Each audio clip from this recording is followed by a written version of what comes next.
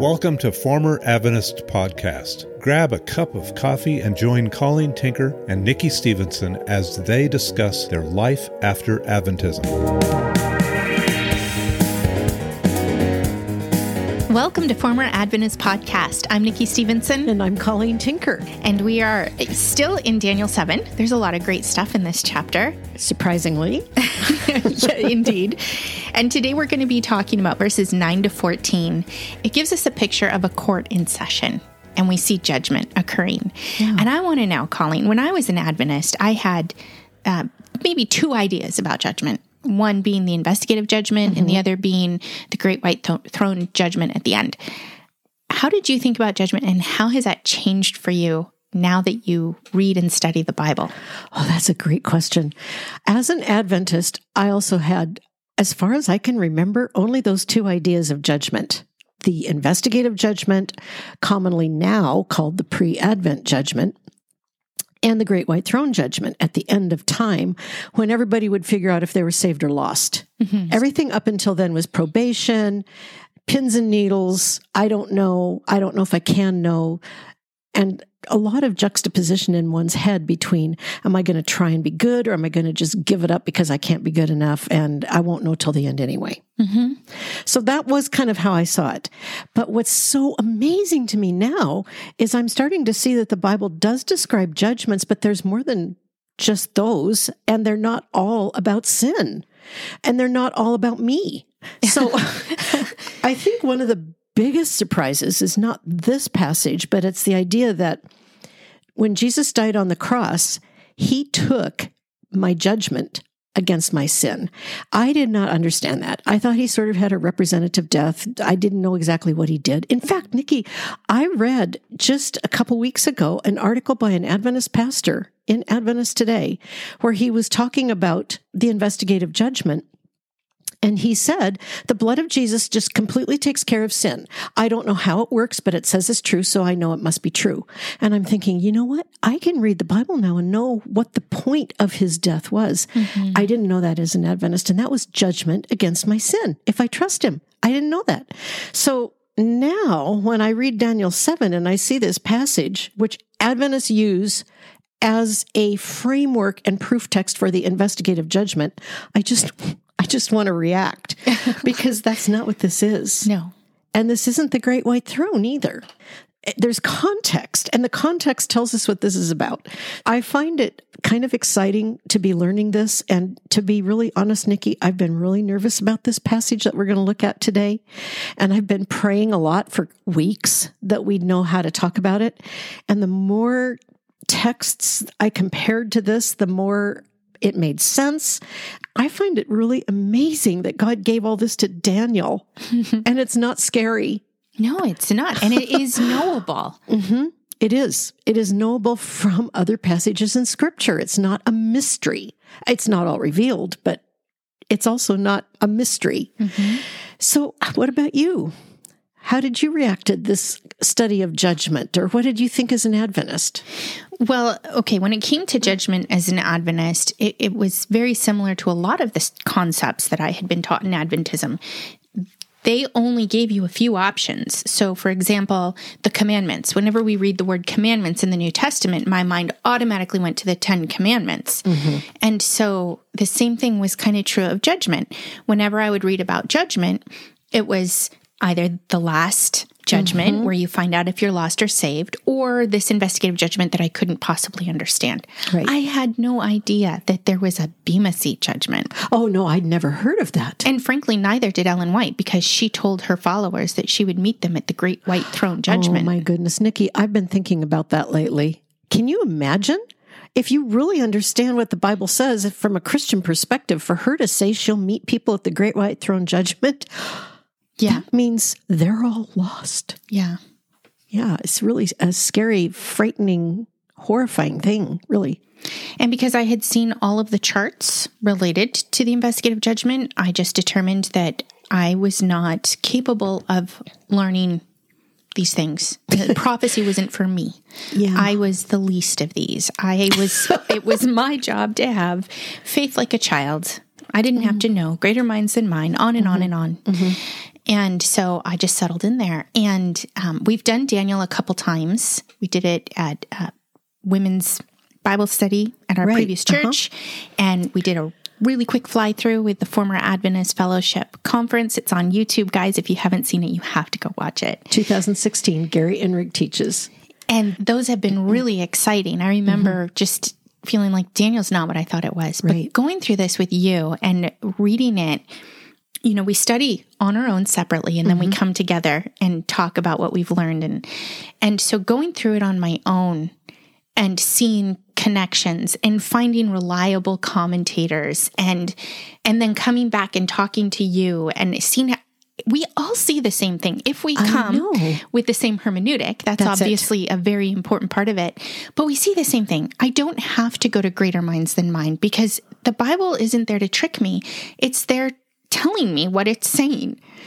I loved what you said last week, that you started to realize just recently that prophecy wasn't about God hiding information so we could dig and maybe if we were lucky, figure it out. He's not tricking us. No, prophecy is in the Bible to tell us what to expect. And it isn't completely inaccessible. Now, I want to go back to this last thing you said about hermeneutic.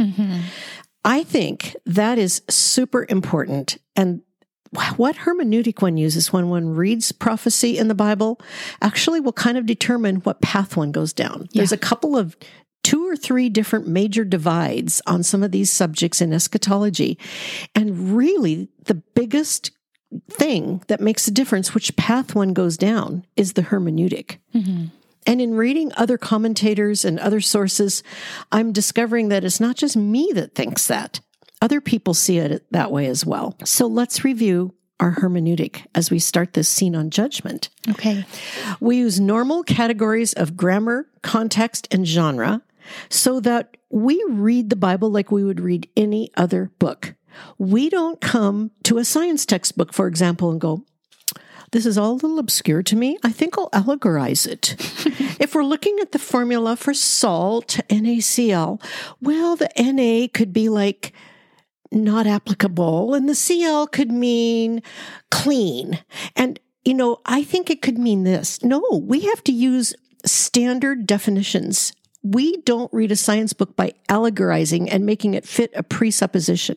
We use the words and their normal meanings, look up in any dictionary, find the normal meanings, and we can understand what the writer is saying, even if we don't completely understand how it will all look in real life.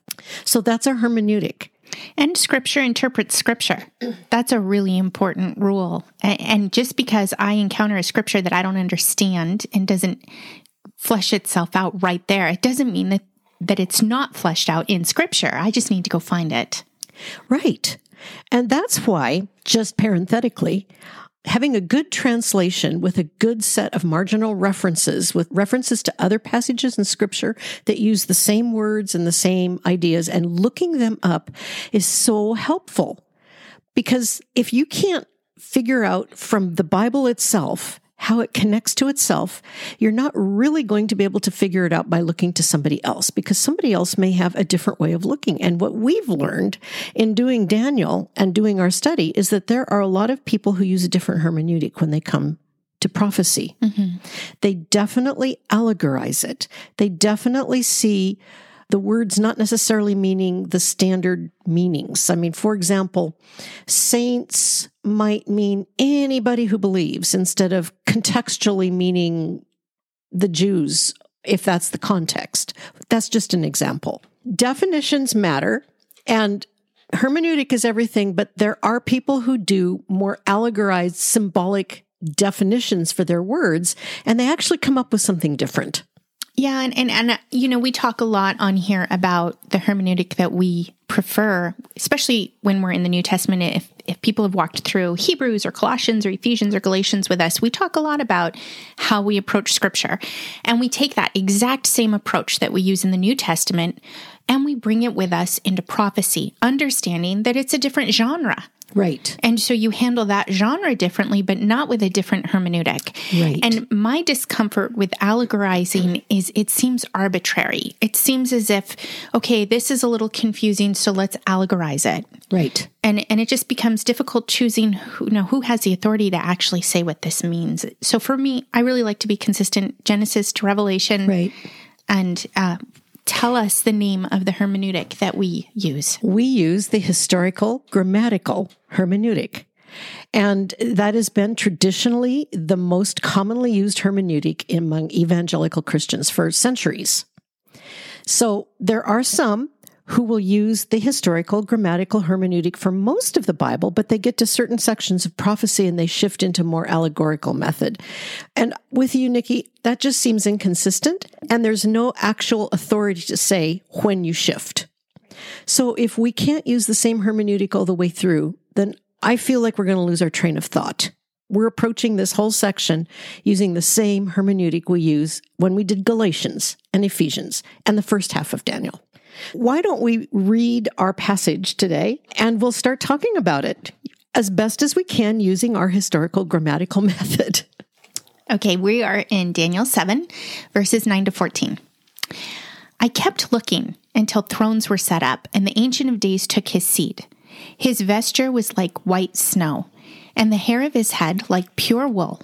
His throne was ablaze with flames, its wheels were a burning fire. A river of fire was flowing and coming out from before him. Thousands upon thousands were attending him, and myriads upon myriads were standing before him. The court sat, and the books were opened. Then I kept looking because of the sound of the boastful words which the horn was speaking. I kept looking until the beast was slain, and its body was destroyed and given to the burning fire. As for the rest of the beasts, their dominion was taken away, but an extension of life was granted to them for an appointed period of time. I kept looking in the night visions, and behold, with the clouds of heaven, one like a son of man was coming, and he came up to the Ancient of Days and was presented before him. And to him was given dominion, glory, and a kingdom, that all peoples, nations, and men of every language might serve him. His dominion is an everlasting dominion which will not pass away, and his kingdom is one which will not be destroyed. Wow. You know, to be really honest, I used to glaze over when I read this passage, and I felt confused by it, even when I tried to understand it.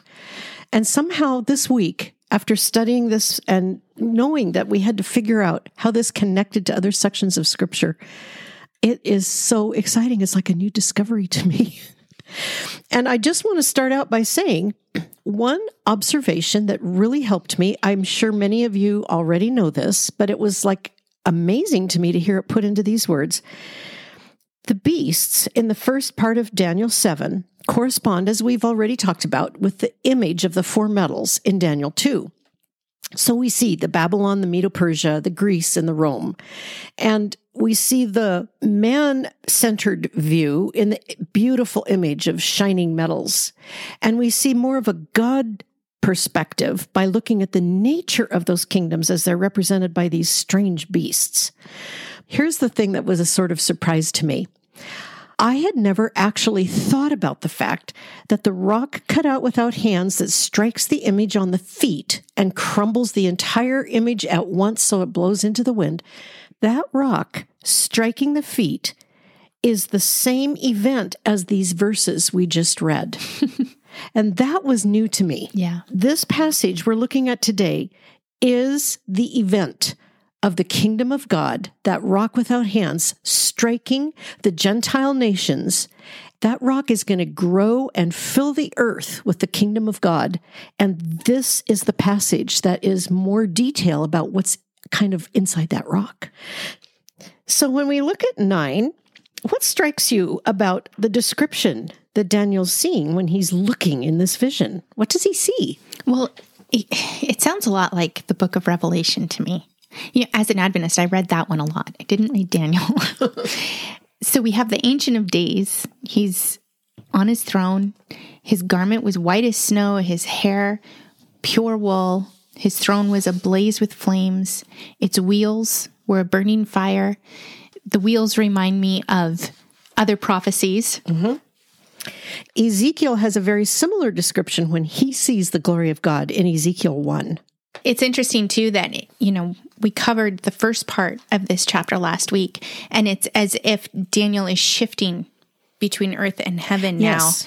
And that's another interesting thing that reminds me a lot of the book of Revelation. That's actually a really important point, I think, because what Daniel is seeing now, and you can see, I kept looking, and he sees something different than he saw with the beasts. The beasts are functioning on earth, and now he's going to see what's happening at the same time that little horn is shouting out its boasts. Mm-hmm. He is now seeing what's going on from a heavenly perspective. He's looking into heaven, and he sees the throne room of God. And it was interesting to me just to read J. Vernon McGee's commentary on this particular passage. He said, this description in verses 9 and 10 is a description of the same scene that John sees in Revelation 4 and 5. John has a lot more detail, a lot more activity, but it's the same scene. It's the throne room of God where myriads and thousands are there with him. Do you think when John saw all of that he thought of Daniel's descriptions? Well, I wouldn't be surprised. He knew the Old Testament, mm-hmm. and he uses some of the same descriptions, like thousands and thousands, myriads and myriads. Mm-hmm. It's an amazing thing to think about that. And now this Ancient of Days, this is God the Father. Right. I, for some reason, used to think of Jesus as the Ancient of Days. Well, and he is in a sense. Yeah. He is. But in this passage, it's showing the two persons interacting, mm-hmm. the Ancient of Days and the function of the Messiah, who we will read more about in this last half. We go from seeing the thrones set up, and that's an interesting thing right there, that thrones were set up. That's plural. We're not told who sits on the thrones, but it's getting ready for a judgment scene. Thrones are set up, and then we see how the Ancient of Days took his seat. Now, I do think this is an interesting thing, especially since Adventism teaches that God has a body, even mm-hmm. though it's very subtly taught. Ellen White affirmed that. I heard one commentator say that there are many who say this is the only place in Scripture where God is described as looking like he has a physical form. And if that is true, and I think it likely is, this is for a purpose of giving a visual understanding of his glory, his righteousness, his wisdom, and his majesty. It's not because God is literally up there with a physical body, but Daniel was seeing representations that would magnify and emphasize the purity, the holiness, the righteousness of God. And it's interesting that he's represented as being all in white. And the flames and the fire are often representative in Scripture of judgment. Absolutely. So there's all kinds of judgment imagery in these first verses that we're looking at. Thrones set up, fire coming out of the throne of God, flowing down, wheels under his throne, reminiscent of Ezekiel again, fire coming out from before them, thousands upon thousands attending him, myriads upon myriads standing before him. And the court convened.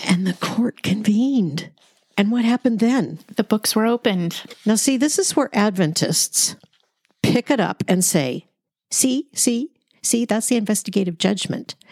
Jesus opens the books, God opens the books, whoever opens the books, and Jesus starts going through them. That's not what this is saying. And we'll talk more about that as we go. But what I thought was really interesting, and this was new for me, Nikki, I looked up some references to other places where these scenes of judgment and fire were related to God.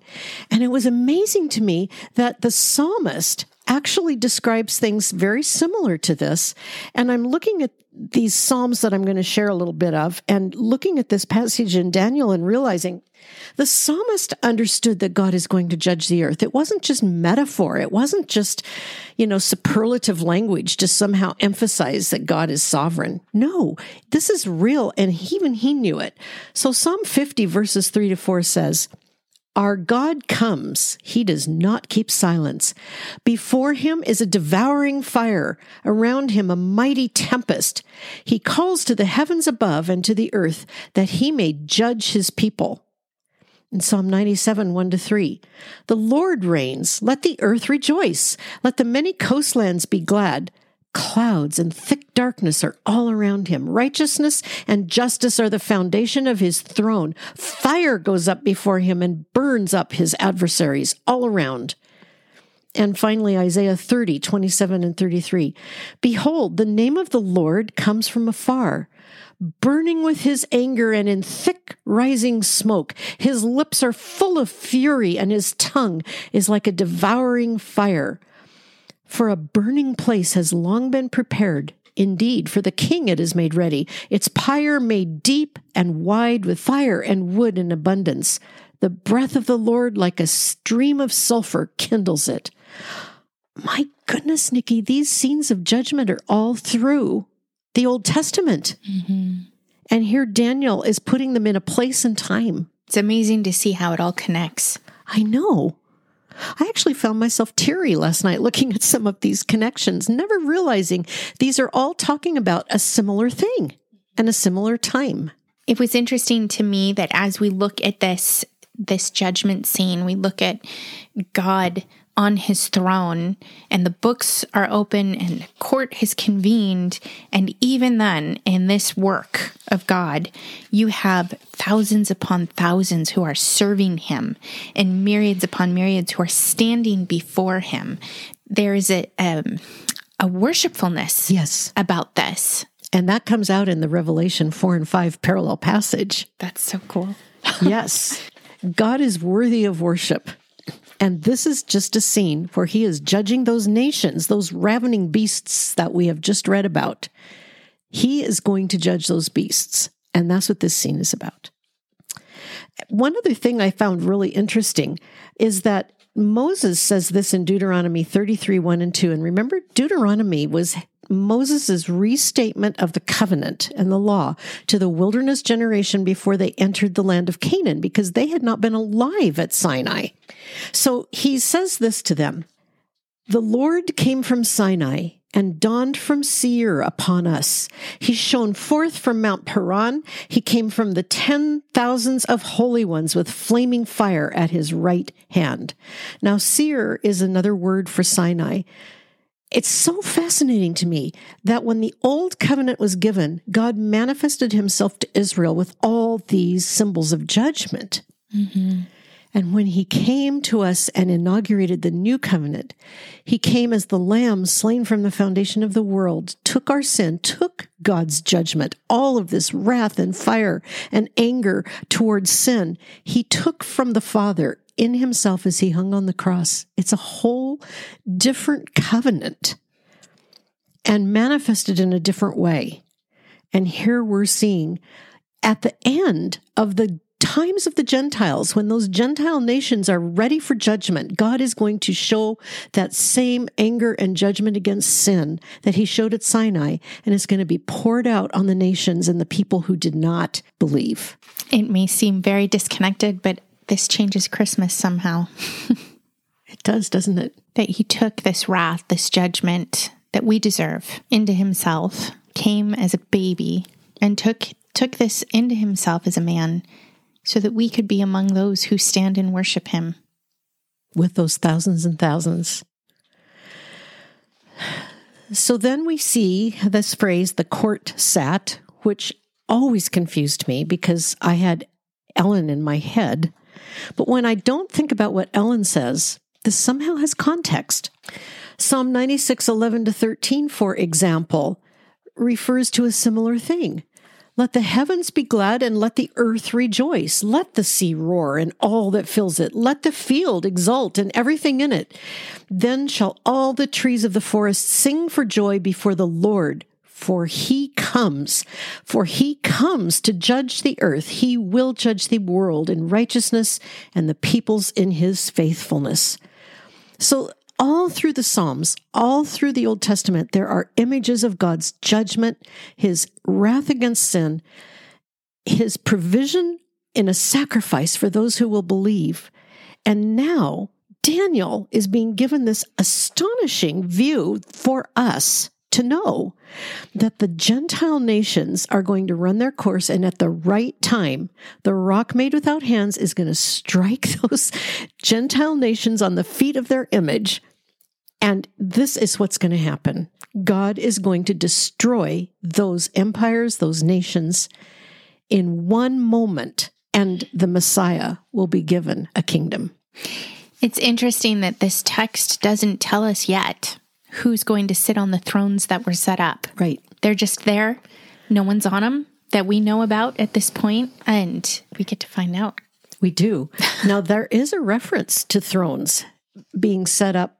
It's not exactly in the same perspective, but it's in Revelation 20 at the very beginning of the millennium. And it says thrones were set up and those who were to judge were seated on them. And the context in Revelation 20 suggests that those are believers who believe with Christ, who inherit the kingdom with him. But we will get to that later. So the books that are opened, these are not the investigative judgment books? No, I don't believe those exist. I believe Jesus' blood has already taken care of that, and there's no record of our sin, and there's no carrying our sins out of heaven, and Satan never cleanses the sanctuary. Nothing is ever placed on Satan. He is not punished for our sin. And Nikki, I think that's one of the foundational things that Adventism taught us that just skewed everything. They taught us Satan was responsible for the sin of mankind. Mm-hmm. We are in this mess because of Satan. No, the Bible never says that. We are in this mess because of Adam. It was not Satan. And Satan is never blamed and never punished for our sin. It does say in Revelation 19 that the lake of fire was prepared for the devil and his angels. And that is also where the wicked unbelievers will be put. But no, he is not blamed for our sin. He's blamed for his own. We are responsible for our sin. That changes everything somehow. So when we're talking about biblical judgment and Adventism's view of judgment, we are dealing with Adventism's playground here, because this is what sets Adventism apart in a big way. So big, in fact, that Christians are able to go, wait, that's not right. That was Walter Martin's big issue with Adventism. Yeah. It was their view of the atonement and the judgment. So that's why this all looks so incredibly different to us now when we just read the words. Right. And it's why this passage had me a little afraid, to be honest. And yet, here we are, right here, in context. This is an amazing and hopeful scene. None of it's a surprise, and we aren't waiting to find out if we're going to be dead or alive. Mm-mm. So the books are opened, and it's interesting to me that there is a reference to the books again in the very last chapter of Daniel, in the first verse. And we will talk more about this when we come to it, but I want to read this. At that time shall arise Michael, the great prince who has charge of your people. Remember that the angel is speaking to Daniel, the Jew in Babylon. And there shall be a time of trouble such as never has been since there was a nation till that time. But at that time, your people shall be delivered, everyone whose name shall be found written in the book. So contrary to the way Adventism taught us about the books, I was a little girl and I remember being taught in Sabbath school that there's a book of remembrance, and then there's the book of good deeds, and then there's the book of life. And, it's like there's always a book, and Jesus has gone through them and he's going to figure out, what we've got recorded there. No, there's nothing like that here. The books in Daniel and in Revelation seem always to be connected with the idea that God knows those who are saved and those who aren't. And we know he knows that because he saves us when we trust him. This is not something he has to go through an investigative judgment to figure out. So it's not a surprise to God. And here the books are opened. This simply means that God is saying, I'm going to deal with the people who don't trust me or who do. Mm-hmm. And this isn't the great white throne judgment. This isn't the very end. There's still more to come, as we see in this passage. But this is the end of the statue, the end of the four beasts, the end of the nations of the Gentiles. And that's another thing I didn't understand as an Adventist. The times of the Gentiles. Yeah. This is a real thing. And this prophecy explains the end of that. The first time I heard about the times of the Gentiles, it was very shortly after I had been saved. And I was told by so many of you guys, you have to read Romans, Nikki, go read Romans. And so I got to Romans 11, and Paul is very clear to tell believers not to be arrogant against Israel. And he says in verse 25, "For I do not want you, brethren, to be uninformed of this mystery, so that you will not be wise in your own estimation, that a partial hardening has happened to Israel until the fullness of the Gentiles has come in. And so all Israel will be saved, just as it is written, the deliverer will come from Zion, he will remove ungodliness from Jacob. This is my covenant with them when I take away their sins.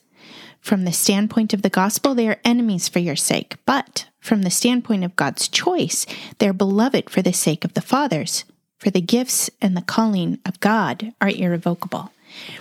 That passage is just loaded with God's faithfulness. It is incredible. But to come out of a group that believed we were the better Israel. Yeah. It's also a very corrective text. Yeah. And to see that there is a time of the Gentiles that will be filled up, and then God's not done with Israel was fascinating to me. I agree. In fact, Jesus himself said, and this passage here in Daniel helps me understand this better. He says, this is Luke 21, 23, and 24. "Woe to those who are pregnant and to those who are nursing babies in those days, for there will be great distress upon the land and wrath to this people. And they will fall by the edge of the sword and will be led captive into all the nations. And Jerusalem will be trampled underfoot by the Gentiles until the times of the Gentiles are fulfilled." That's the Lord Jesus. And now we look at this passage in Daniel and it's like, yeah, Jesus must have known Daniel.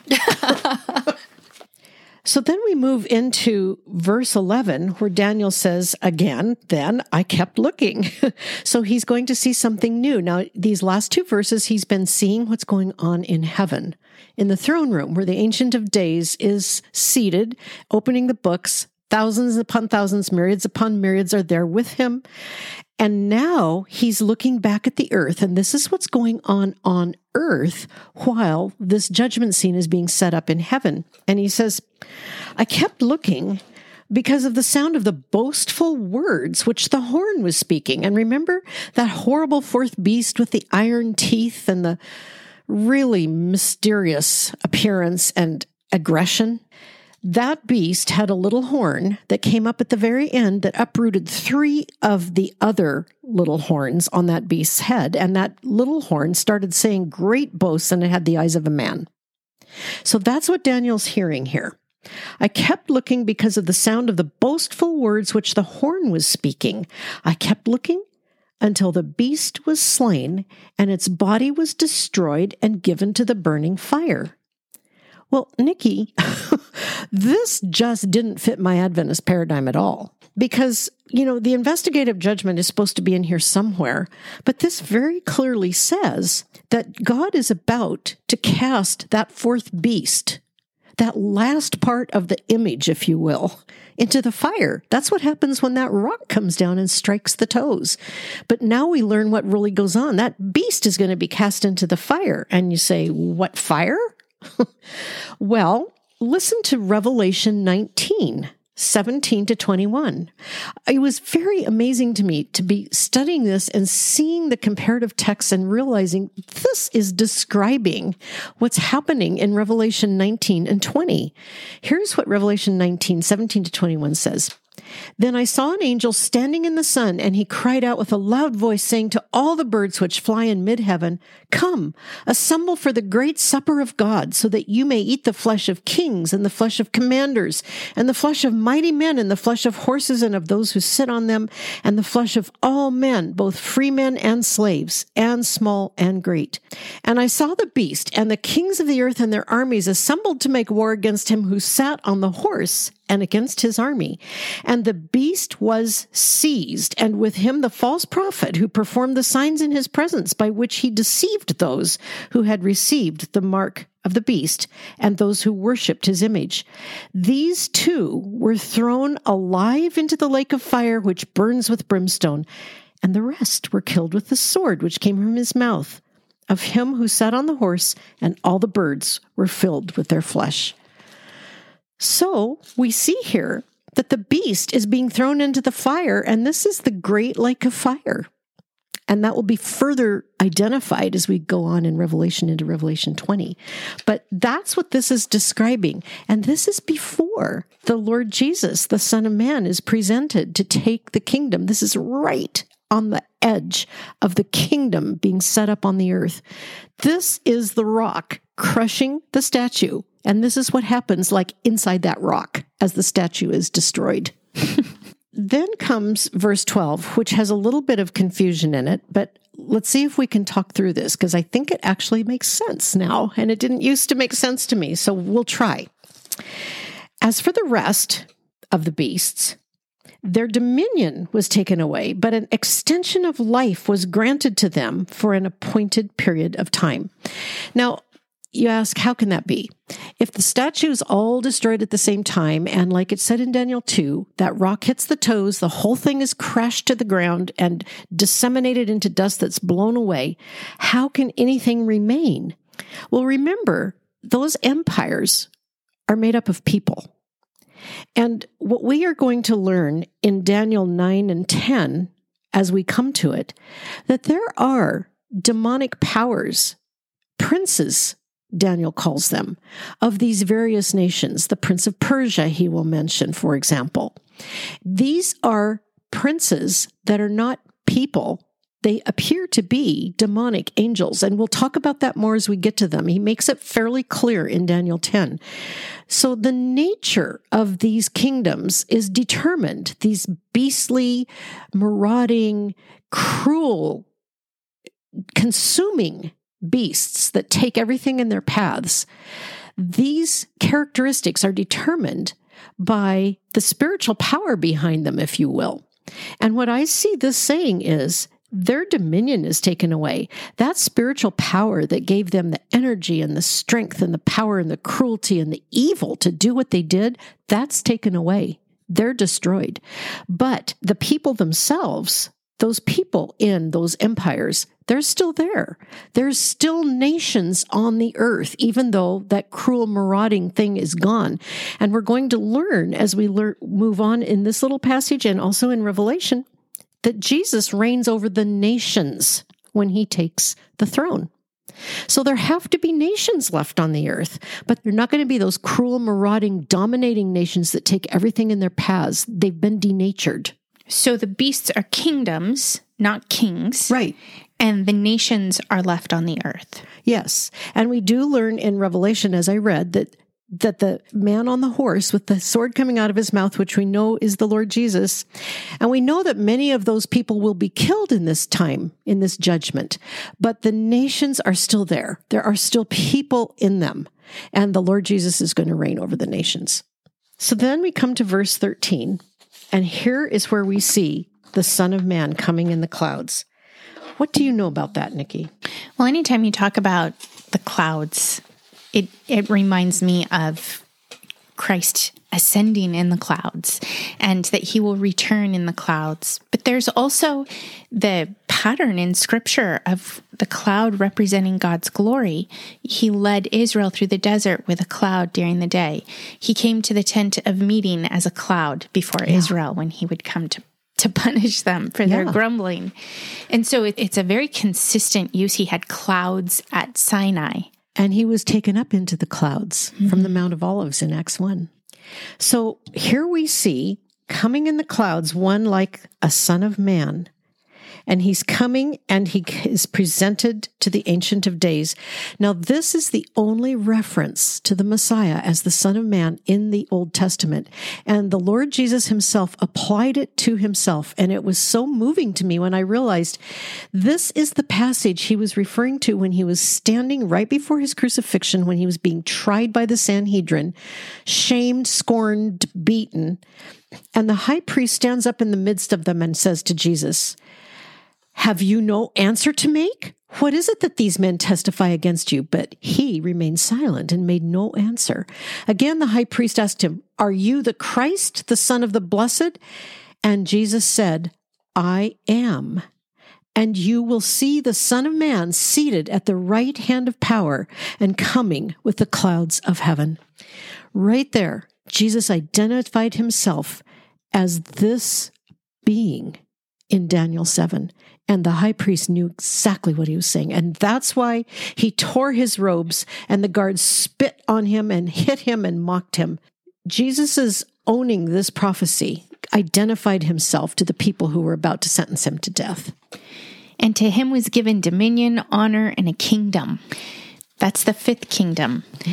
So that all the peoples, nations, and populations of all languages might serve him. So there we see we still have all the nations.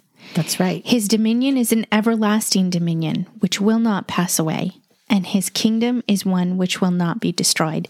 It reminds me of some of the things that Nebuchadnezzar said to the people after Daniel interpreted his dream. And he went out to pasture for a while and came back knowing who God was.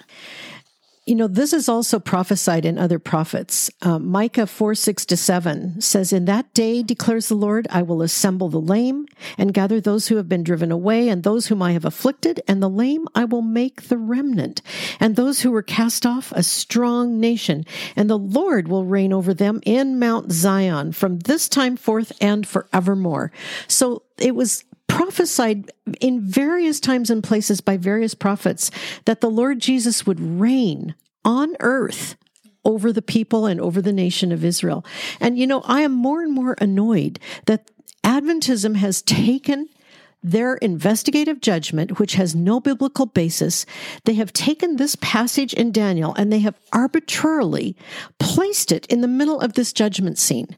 There's nothing to support that. And yet, the book Seventh-day Adventists believe in their chapter on the judgment in heaven, they stick the investigative judgment in there, and then they quote Daniel 7 to say, see, there's a judgment, there's books opened, and here it is. That is eisegesis at its worst, not exegesis. Not even good eisegesis. No. So we come to the end of this passage and see Daniel has seen the Almighty Ancient of Days about to judge the Gentile nations and bring an end to the times of the Gentiles. He has seen Jesus the Messiah being presented to the Father and given a kingdom and glory and dominion, an everlasting kingdom. This is parallel with what we read in Revelation 19 and 20, and it's very important, and I just have to emphasize this. What we see in both this vision in Daniel 7 with the beasts and the kingdom and the judgment, and Daniel 2 with the image, is that the kingdom of Christ is not set up during the times of the Gentiles. Worse, it's set up at the end of the times of the Gentiles. And I'm just saying that because some people believe that the kingdom of Christ is corresponding to the times of the Gentiles, but just using our hermeneutic and reading the words, it's very clear that it's at the end of the kingdoms of the Gentiles. You know, another view that people will bring to Revelation and to Daniel is that these are events that have already happened, that these happened in the past. But the fact that we have peoples, nations, populations, all languages in this vision shows that this is including New Testament saints. Right. This is not just something that happened years and years ago. No. Now, I just want to end by saying we can't know for certain exactly when and how all of this will look and happen. But what we can know is that everything God tells us will happen. And as it happens, we'll be able to look at these prophecies and go, oh, yes, that's what he meant. And the more time passes, we go from Daniel and then we look forward to Revelation and we see there's more of the same thing, but with more detail. When we use the hermeneutic that says the words mean what the words say, context is everything, we use the normal rules of grammar and vocabulary, we can see that there are consistent patterns in Scripture and they inform the whole of the book. But for now, as we look at this, and next week, we're going to see the interpretation given to Daniel of this vision. For now, we just need to know this. If we are believers, we do not need to fear judgment. When we trust Jesus, the judgment for our sin has already been taken care of because Jesus took that judgment. It happened in his body, and he took the wrath of God as he hung on the cross. He was killed for our sins. He was buried, and on the third day he rose from death. The curse of sin was shattered. And when we believe him and trust him, we are born again, and the Father himself transfers us at that moment out of the domain of darkness into the kingdom of his beloved Son. We are transferred from death to life. And now we can read Daniel and see these verses which describe God's judgment against the evil powers of the world. And we don't have to fear because we know the Son. We know the one like the Son of Man who's presented to the Ancient of Days. We trust him, and our lives are hidden with him in God. And if you haven't trusted Jesus, trust him now. Join us next week as we look at verses 15 to 28. The Vision Interpreted. And we'll see you then. Thank you for listening to Former Adventist Podcast. You may email us at formeradventist@gmail.com. Former Adventist Podcast is a ministry of Life Assurance Ministries. For more information, weekly articles, videos, and a donation link, go to our website at proclamationmagazine.com.